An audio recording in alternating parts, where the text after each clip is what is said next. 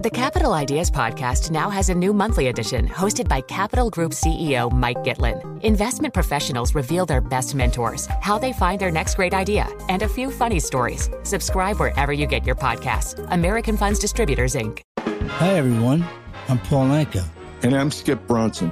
And what happens when two old friends take their decades of experience in the business and entertainment worlds and sit down with our buddies? You get Our Way, a brand new show from iHeart Podcast where we chop it up with our pals about everything under the sun.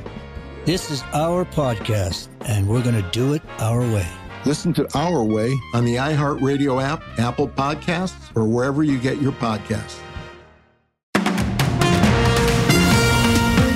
This is Bloomberg Daybreak Asia for this Friday, May 5th in Hong Kong, Thursday, May 4th in New York. And coming up today, a sell-off in regional lenders leads to mounting anxiety over stability of the U.S. banking system. Apple beats estimates on signs that iPhone demand may be weathering an industry-wide slump. And Alibaba's global online commerce unit is said to be weighing a U.S. IPO. Taiwan warns China regarding potential drone incursions. U.S. intelligence director says China seeks to achieve goals at U.S. expense. China voicing displeasure regarding Switzerland upping diplomatic efforts with Taiwan. I'm Ed Baxter with Global News.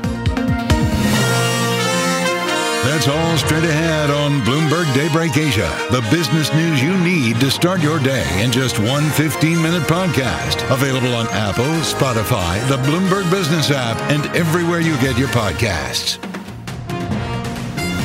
Good morning. I'm Doug Krisner.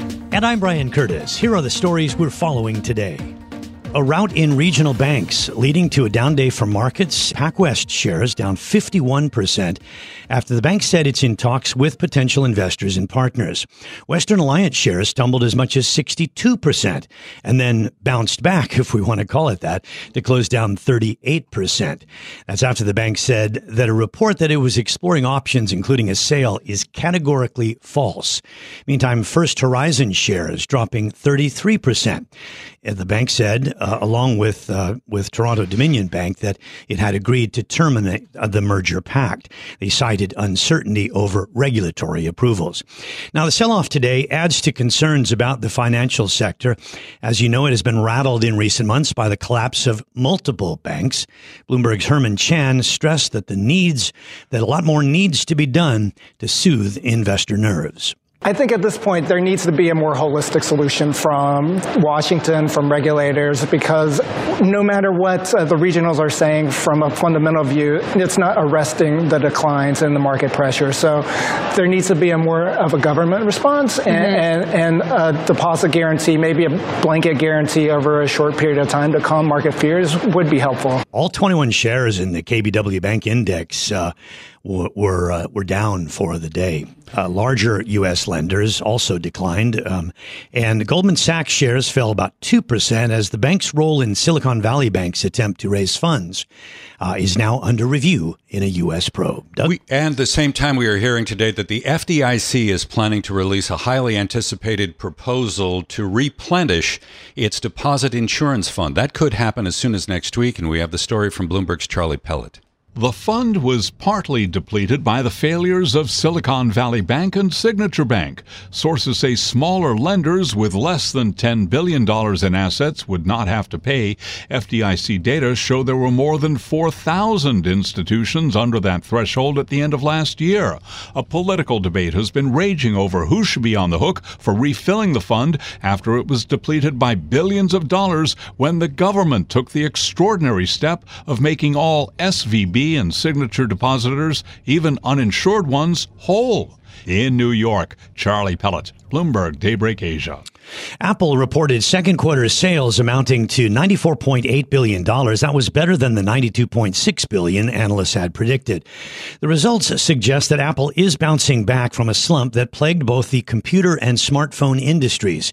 We got reaction from Dan Morgan at Synovus Trust. Well, obviously the big numbers that stand out to me is this huge beat in iPhone revenue, because coming in this quarter, I had 48.97 that came in at 51.3, and that 48.97 would have represented a negative growth rate of about 3.2%. This is going to put them, I think, probably flat or even slightly up on iPhone revenue. I was looking for about 55 million units, so that's a huge number for them. From a supply perspective, the second quarter was an opportunity for the iPhone 14 to rebound. The device had suffered from constraints during the prior quarter because of COVID policies in China. Separately, Apple announced plans for $90 billion in stock repurchases, which was the same as last year's plan, and the company raised its quarterly dividend 4% to 24 cents a share. Apple shares had traded up around 3% in after-hours trading. At the moment, they have advanced about 2%. Well, Lyft is forecasting disappointing revenue for the current quarter. According to the company, top line will be between $1 billion to $1.02 billion. That is less than what the street was looking for. Analysts were estimating $1.08 billion.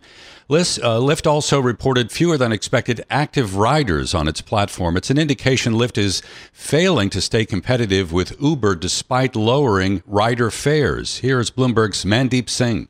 What Uber has done well is they've created tiered pricing for, really attracting all kinds of users. So if you care about price, you can find that kind of ride on Uber. If you want that convenience, you can find an expensive ride and a shorter ETA. Lyft just is struggling to keep that driver supply on the platform. And that's why the ETAs are going up. So, the user experience won't be as good because people don't want to wait. That is Bloomberg's Mandeep Singh. By the way, today's results regarding Lyft come as the company's new CEO, David Risher, is attempting to turn Lyft into a profitable company. He's already begun to shake things up, recently cutting 26% of Lyft's workforce.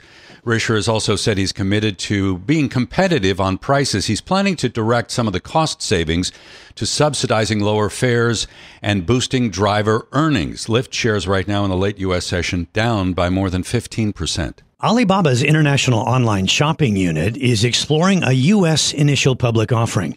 We hear more from Bloomberg's Joanne Wong in Hong Kong. We're told the IPO might be launched as soon as next year. The company's weighing options to spur growth for the business, and that includes major e-commerce brands Lazada and AliExpress.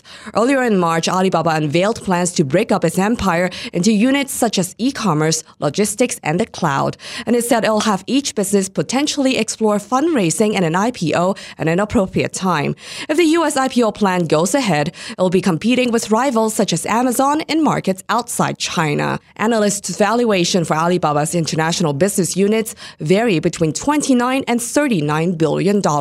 In Hong Kong, I'm Joanne Wong, Bloomberg Daybreak Asia. We had a little bounce in Alibaba shares, up 1.25% in U.S. trading with the ADRs. And we also saw an advance yesterday in Hong Kong, up 0.4%. But that stock has traded down about 20% over the past month. Well, I'm Brian Curtis along with Doug Krisner. Doug, Apple's numbers really didn't do too much to change the sort of level of heat or coolness in the markets. And I wanted to strip out the China numbers because it didn't appear in our story. It's because it wasn't that newsworthy. Sales were down a little, but sort of in line with the rest of the revenues, down 2.8%. But the next quarter could be quite interesting in that we know that the reopening is playing into this year. And last year in the second quarter, we had the lockdowns, particularly in the Shanghai area. So that could be good for Apple. Japan was down, but not that much. Interestingly, the rest of the Asia Pacific was up 15%, and that's quite surprising. And Cook saying on the conference call with analysts that India is an incredibly exciting market for the company to focus on. Let's not forget that Apple did authorize an additional stock buyback program of up to $90 billion. That's pretty significant. I think analysts have already kind of adjusted expectations for this company a great deal. If you remember, the stock so far this year, I think, is up 28%. It's outperformed the overall market quite significantly. Yeah. Its PE is 28, the forward PE 26. Not cheap. And that's high compared to where it often trades. However, it's really the same as Procter & Gamble, Coke, McDonald's, and those are considered staples. Is Apple a staple? I think many people would say, yes, it sort of is, and it grows faster than those companies I just mentioned. Yeah, I'd like to get your reaction to this idea that maybe we'll get a rate cut as soon as the July Fed meeting. At the swaps market right now, pricing in odds well over 50%.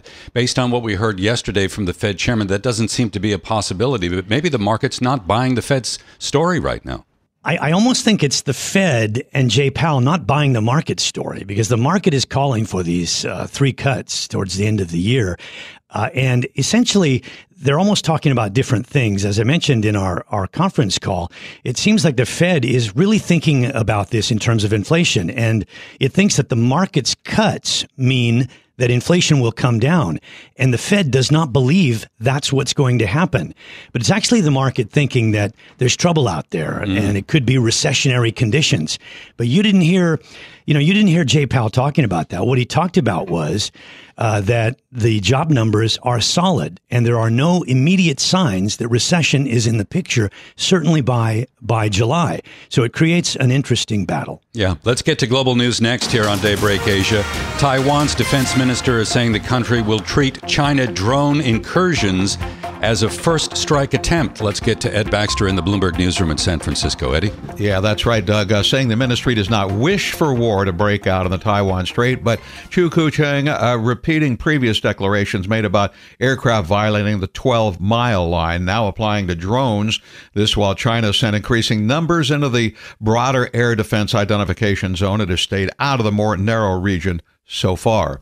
Meanwhile, the U.S. Director of National Intelligence, Avril Haines, is telling the Senate Armed Services Committee today that the CCP is increasingly convinced it can only fulfill Xi Jinping's vision at the expense of the United States. And through tools of coercion, using demonstrations of strength, as well as economic and political coercion to compel governments to acquiesce to the CCP's preferences, including the land, sea, and air claims in the region and its assertions of sovereignty over Taiwan.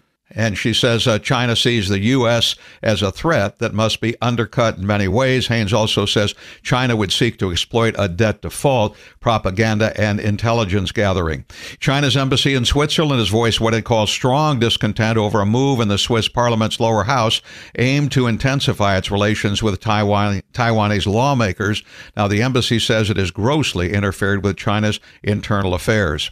Ukraine's President Volodymyr Zelensky has visited the International Criminal Court at The Hague, acknowledging the recent arrest warrant for Vladimir Putin. Of course, we all want to see different Vladimir here in The Hague.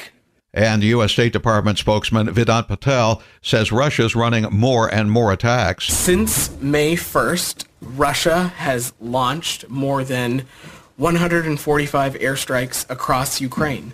That means Russia has launched more than one missile, one drone, or bomb every hour, 24 hours a day, for 4 straight days. And the State Department also saying it believes purported drone attack on the Kremlin is a Russian false flag, says not very good one either. Former chairman of the Proud Boys, Henry Enrique Tarrio, has been convicted of seditious conspiracy tied to the January 6th insurrection. And in the U.S. and Europe, today is the 4th of May. Jedi strength flows from the Force, but beware of the dark side. Anger, fear, aggression. The dark side of the Force are they.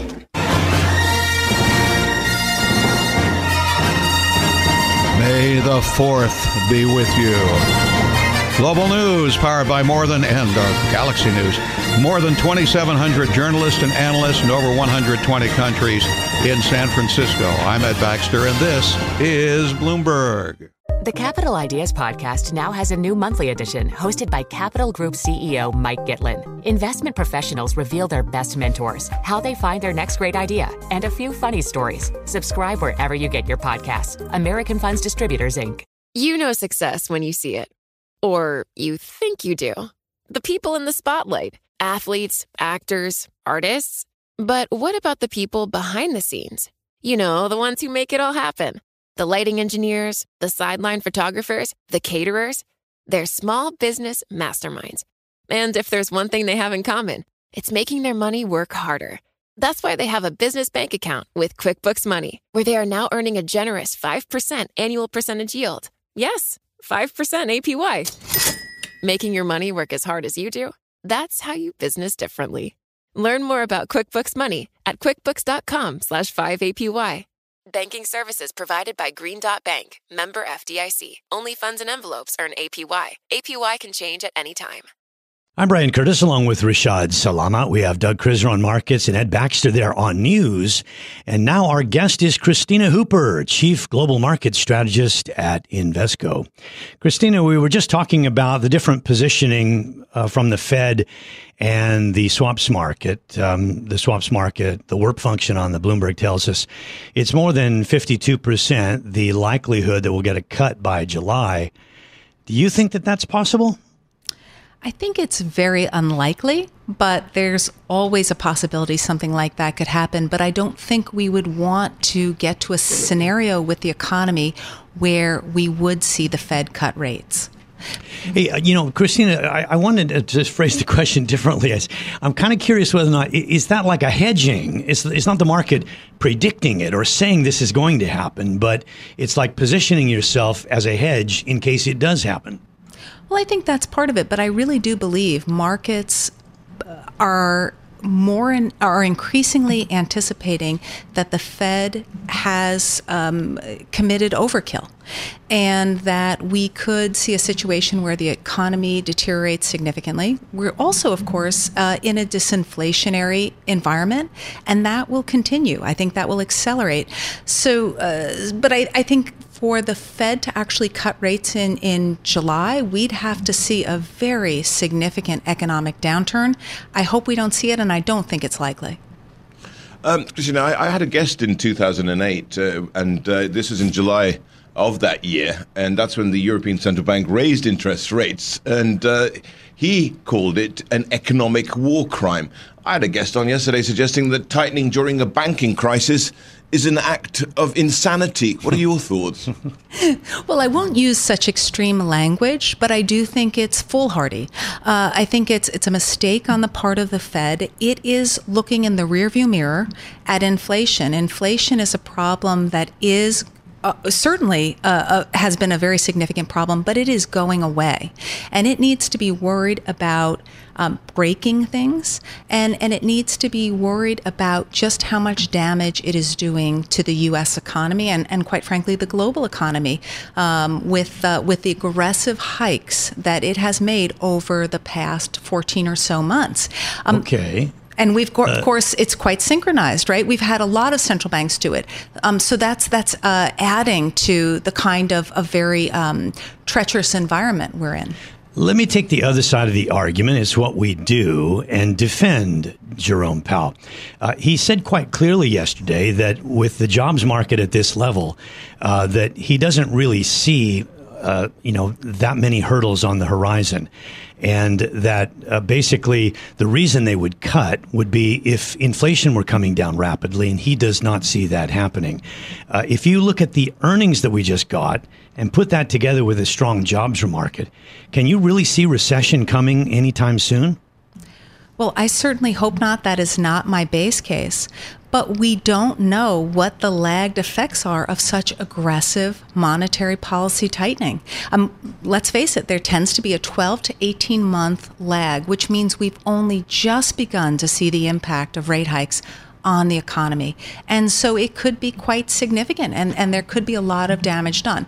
But I do think he makes certainly a coherent argument that the economy is in good shape right now. But employment tends to be a lagging indicator. Let's hope it holds up. Let's hope we don't see much in the way of an increase in unemployment. Let's hope labor force participation continues to improve. I certainly think there is a scenario where we see, I wouldn't say a soft landing, but a bumpy landing, not a hard landing. Tell me, what are the fixed income markets, sovereign debt anyway, treasuries actually at the moment pricing in? Well, I think their expectation is an economic slowdown, and that is certainly in the cards given the kind of aggressive tightening we've seen. But economic disaster, definitely not.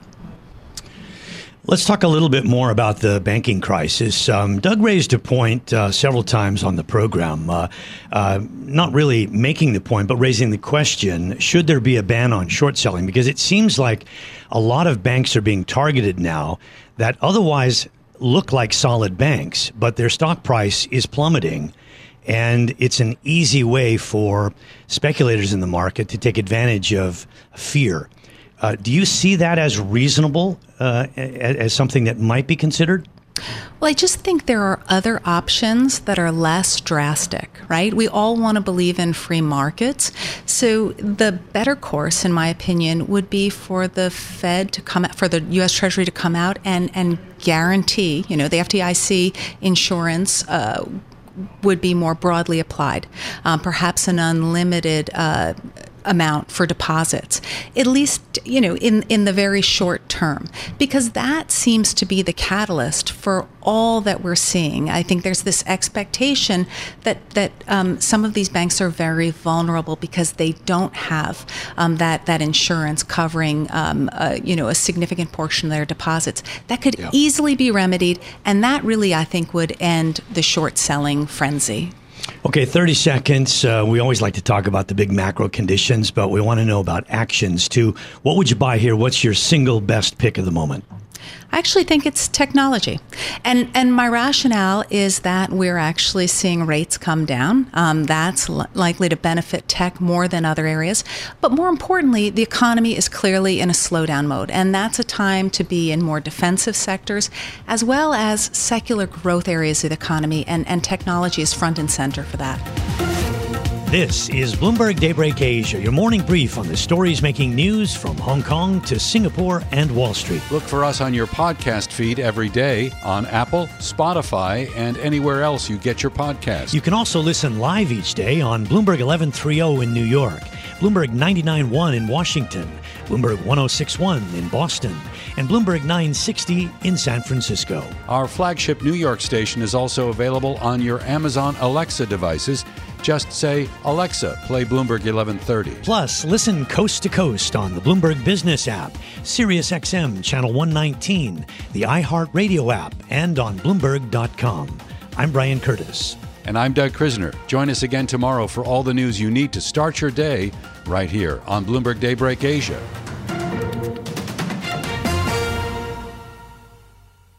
Hi, everyone. I'm Paul Anka. And I'm Skip Bronson. And what happens when two old friends take their decades of experience in the business and entertainment worlds and sit down with our buddies? You get Our Way, a brand new show from iHeart Podcast where we chop it up with our pals about everything under the sun. This is our podcast, and we're going to do it our way. Listen to Our Way on the iHeartRadio app, Apple Podcasts, or wherever you get your podcasts.